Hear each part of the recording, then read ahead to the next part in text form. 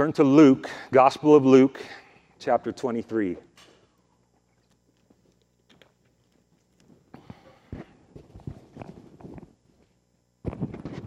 Sorry, trying to figure this out.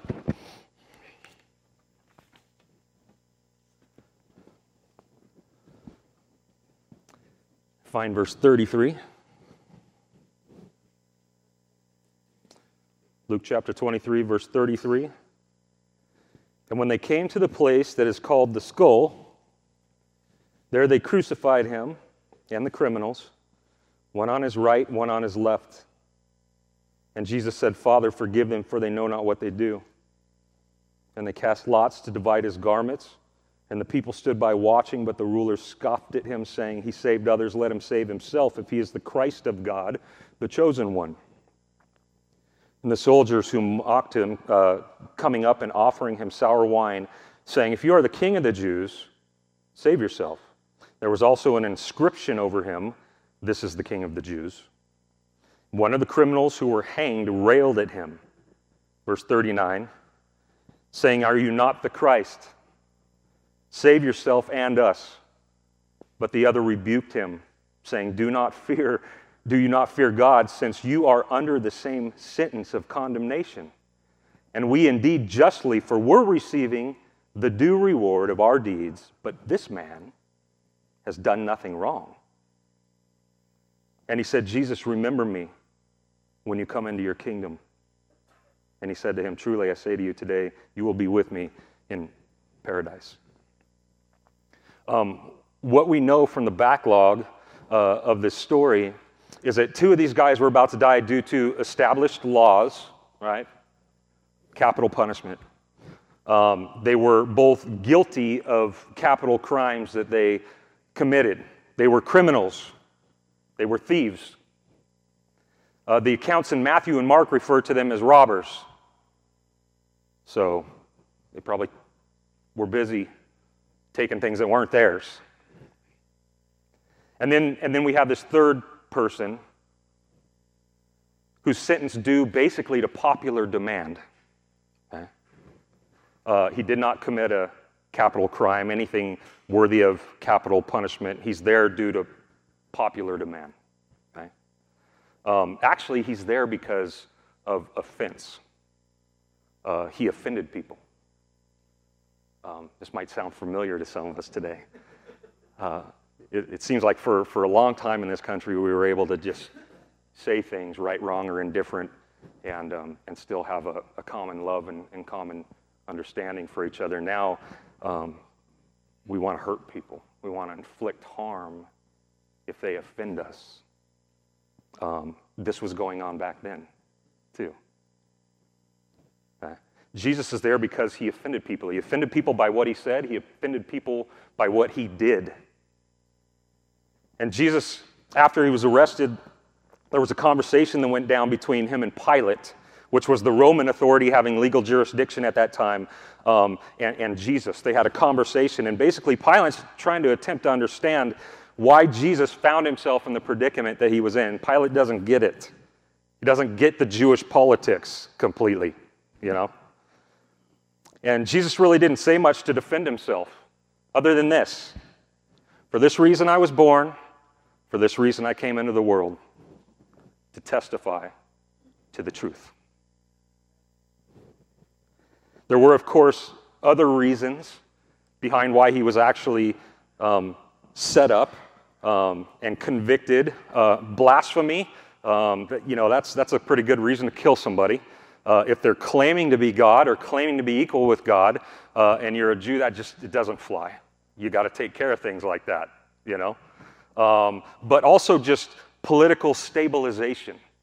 I mean, this guy had a lot of people that were listening to him. He had a lot of people that were following him. There was a lot of stir going on around Jesus, which created a threat to the political stabilization in Jerusalem. But ultimately, this is the reason why Jesus earned his death that day on that cross. The death sentence was because he was a truth teller. Men did not like it when Jesus did truth and he told truth. This was his crime. It is true that the current judicial system sentenced him to death, but the truth is that it was Jesus, ultimately, who sentenced himself to death. He came into this world ultimately to die. Now, this was the plan all along. This is why he was born. And so the stage is set. We have two thieves hanging for their crimes, and then we have Jesus, an innocent disruptor of the religious and political establishment for speaking words and performing acts that offended people. Now, these three men are put onto crosses that day for one purpose: to die. Right? That's why the cross was invented, and that's why the cross was perfected. The Roman thought is, how can we kill somebody in the slowest possible way, the most miserable way, the most humiliating way, publicly, and crucifixion was born. And so, I don't want to get crazy with the gory details on it, but just so you know, because I remember as a kid for years, I didn't understand what was so bad about the cross. It just looked like there was someone that was just hanging vertically on a post for everyone to see, and it's like, well, why is that such a, what's wrong with that? Maybe the nails or the devices that were used to secure the person to the cross, I thought were maybe the horror of it as a kid, but it's not. Because what crucifixion is it's death through asphyxiation, which means suffocation, right? Thus, you have someone pinned vertically. Because as they would get weak, gravity would take them where? Down. And as they went down, they were unable to take in breaths. And so they would have to use those devices and every bit of energy that they have to push themselves back up just so that they can take in one more breath and go back down. And this would take days sometimes. Days of people urinating and defecating on themselves. There's even been archaeological finds of crucifixes where they found little platforms that are put just in the right spot to keep them alive even longer, so that as they're going down, they can't ultimately let themselves go all the way, but that platform then kind of stops them. It doesn't relieve them. I mean, it was just ridiculous. And this was the purpose of crucifixion. How do we kill someone in the longest, most painful, most humiliating way possible? So these guys, right now, in this narrative, are about to endure a shared experience that is the most excruciating death possible. In fact, did you know that's where that word comes from? Sometimes we throw it out there. If I get a really bad migraine or something, I'm like, the pain's excruciating. The word excruciating was invented at the cross. It literally means from the cross. As we read through this account, it doesn't take us long, though, to realize that something bigger is going on than just a shared crucifixion. There's a deeper, more profound element and purpose to these men sharing a physical public crucifixion. And so now we enter thief number one. For the sake of just reference this morning, we'll call this dude the thief to the left. Verse 39 says, there was also one of the criminals who were hanging railed at him, meaning railed at Jesus, saying, "Are you not the Christ? Save yourself and us." This guy's not holding up too well. Do you get that impression? He's holding up about as well as you would expect a hardened criminal to handle getting caught and punished. There's anger there, there's fear there, there's desperation, there's blame. Self-concern.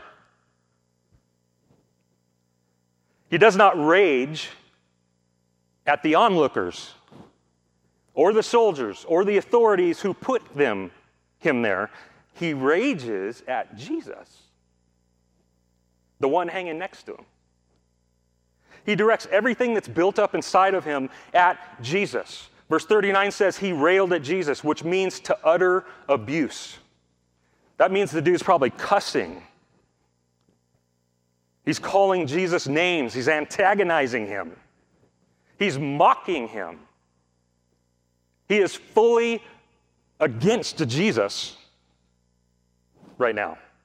He's mad at Jesus for what's happened to him. There's no sorrow, there's no brokenness, there's no contrition, there's no shame, there's no admittance, there's no humility, just anger and blame.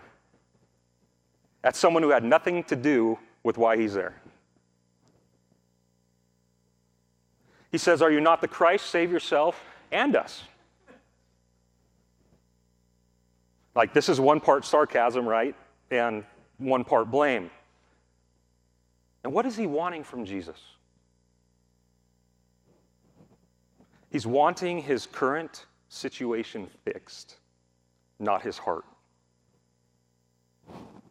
He's wanting a way out of the predicament, not a way into true forgiveness. He wants his life fixed, not his soul. And this is common. You and I live in this same world and same climate in the church today. It's when backs are against the wall that we cry out. And I do the same thing, you know. But to a lot of people, that is what Christianity's become. It's a get out of jail free card, you know. And Jesus is just the genie in the lamp that we rub to make one of our wishes come true. And this guy wants one right now. He wants to use one up right now. It'd be a good one to use up. Like, he doesn't have anywhere to go. This dude doesn't want his sins forgiven. He wants his life fixed. And as a result, his response to Jesus is ultimately rejection. This is the true revelation of this guy's heart right here. And this is the internal state of the thief on the left. Enter thief number 2, the thief to Jesus' right.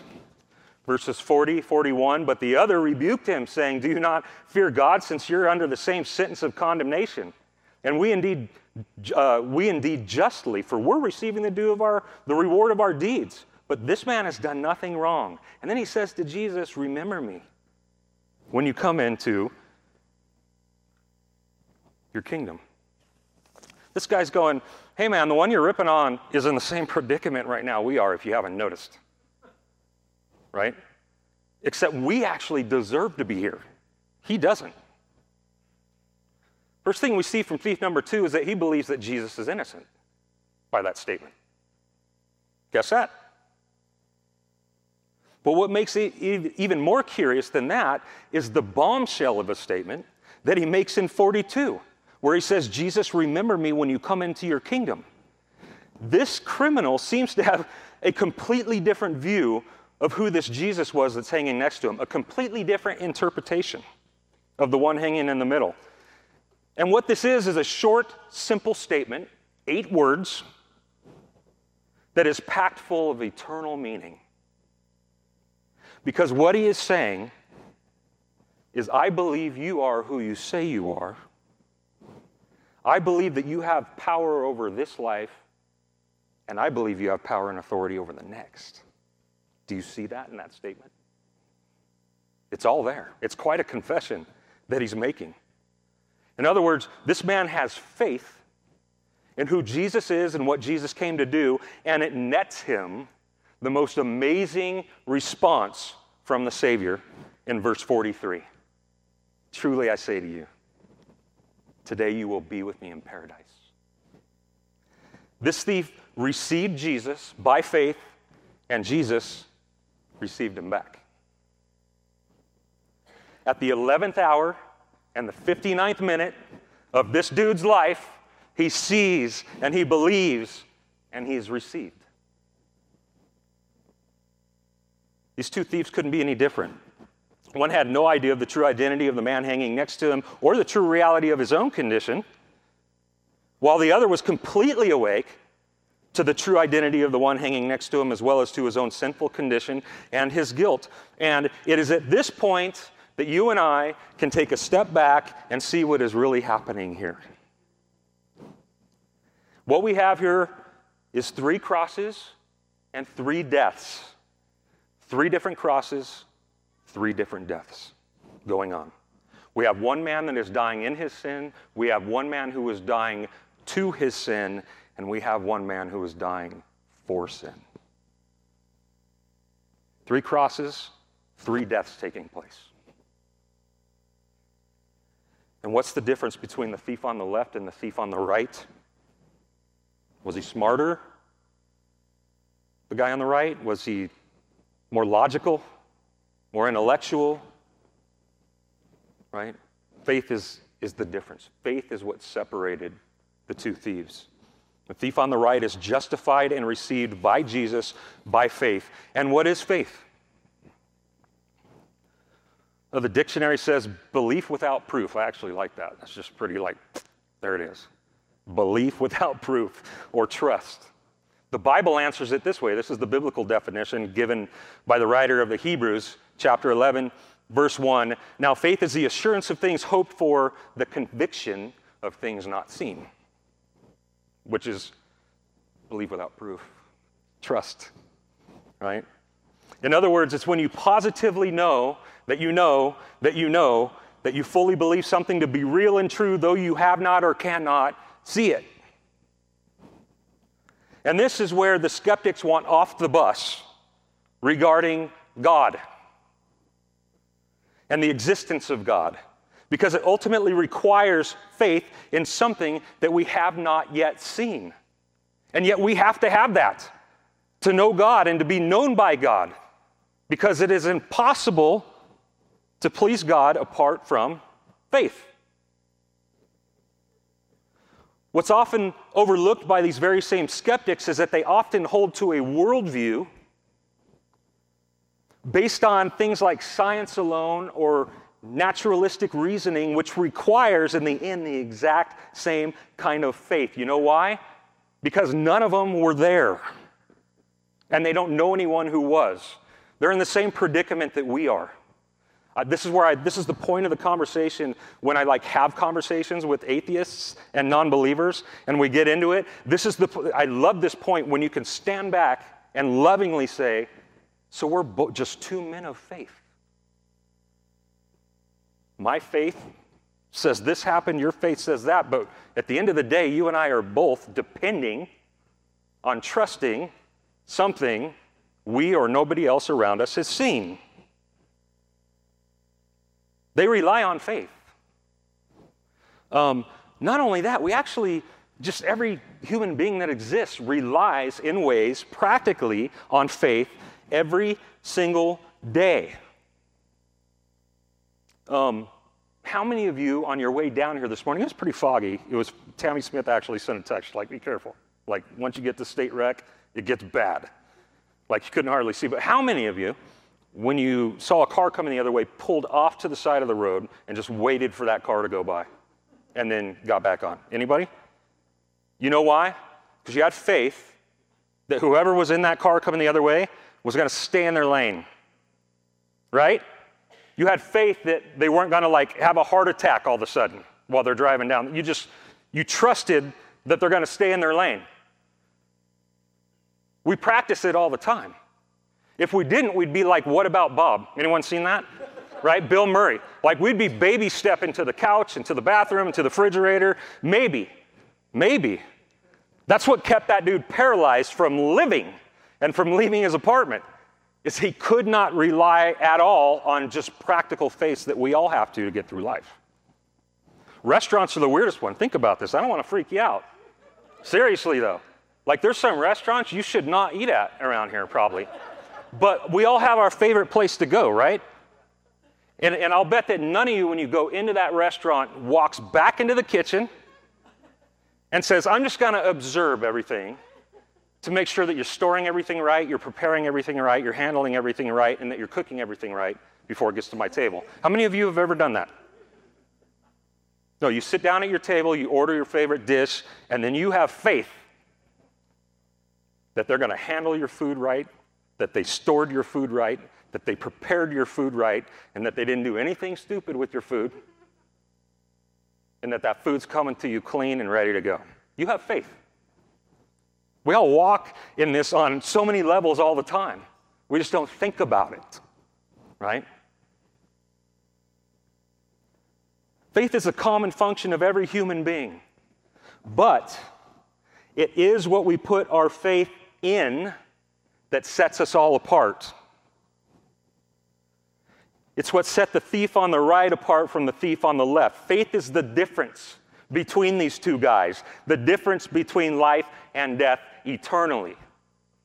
Faith in who Jesus said he was. One of the things I love about the narrative of the thief on the cross is that it's one of the greatest living pictures of free grace and free forgiveness and the free love of God through the gospel of God, apart from anything that you and I can add or earn. Do you see that here? It's the perfect example, the prime example. Think about this. This guy has absolutely nothing to offer Jesus. He can't even reach into one of his pockets and fish for something. He has no time to clean himself up before he meets the Savior of the universe. He has no time to start being a good person. He has no time to read his Bible. He has no time to serve in ministry. He has no time to go out and love others. He has no time to go back to all those people that he wronged and stole from and make amends. No time. He has no time to walk into a church service like this. No time to participate in a worship service or drop $1 in the box for God. No time to even get to a pool of water to be baptized. There is no moral resume that this man can ever put together or build to offer to God. This guy has no time to do anything but hang there and die. This dude is just a sinner in front of everybody. Case closed, end of story. And what does Jesus say to him? Today, you're coming with me. Today, you're coming with me. Everything that was ever wrong inside of this man is going to be made right that very day by the living God of the universe, free of charge, at Christ's expense. There are all kinds of people in this world. I know you guys have met some characters. Just go to Portland. Portland's got some, maybe not now, but wait till, if things go back, it's like going to the circus, right? You go over, you people watch, you just see some colorful people, you know. But at the end of the day, guys, there are two kinds of people. Those who hang to the left of Jesus and those who hang to the right. The question is, which thief are you? The one who dies once or the one who dies twice? Baptism does speak of this, and I know it's funny because this is like the quintessential narrative that we use in the Bible that we go to prove that you don't have to be water baptized. You know, what about the thief on the cross? You know, we always go to this guy, right? But actually, this is exactly what baptism speaks of, right? Death to self, being made alive in Christ. It's exactly what baptism speaks of. It's exactly what it is. It's exactly what it represents. Just because the thief was unable to get dunked in water before he died doesn't mean that he wasn't baptized that day. This is really the meaning of baptism for those of us who go on living after our come to Jesus moment, you know. It's really, baptism is really a proclamation of Galatians chapter 2, verse 20. You guys all know this, right? For I have been crucified in Christ. I have been crucified with Christ. It is no longer I who live, but Christ who lives in me. In this life that I now live in the flesh, I live by faith in the one who loved me and gave himself for me. It's exactly what we get to witness right now. We have a few people that are going to get baptized. And to me, this is one of those things that never gets old. It never gets old, and the reason that it never gets old is because this right here that we all just felt and heard and experienced is what's going on. That's the reality of what's being done when you see somebody go in and come out. You're seeing them die to their sins and being made alive in Christ.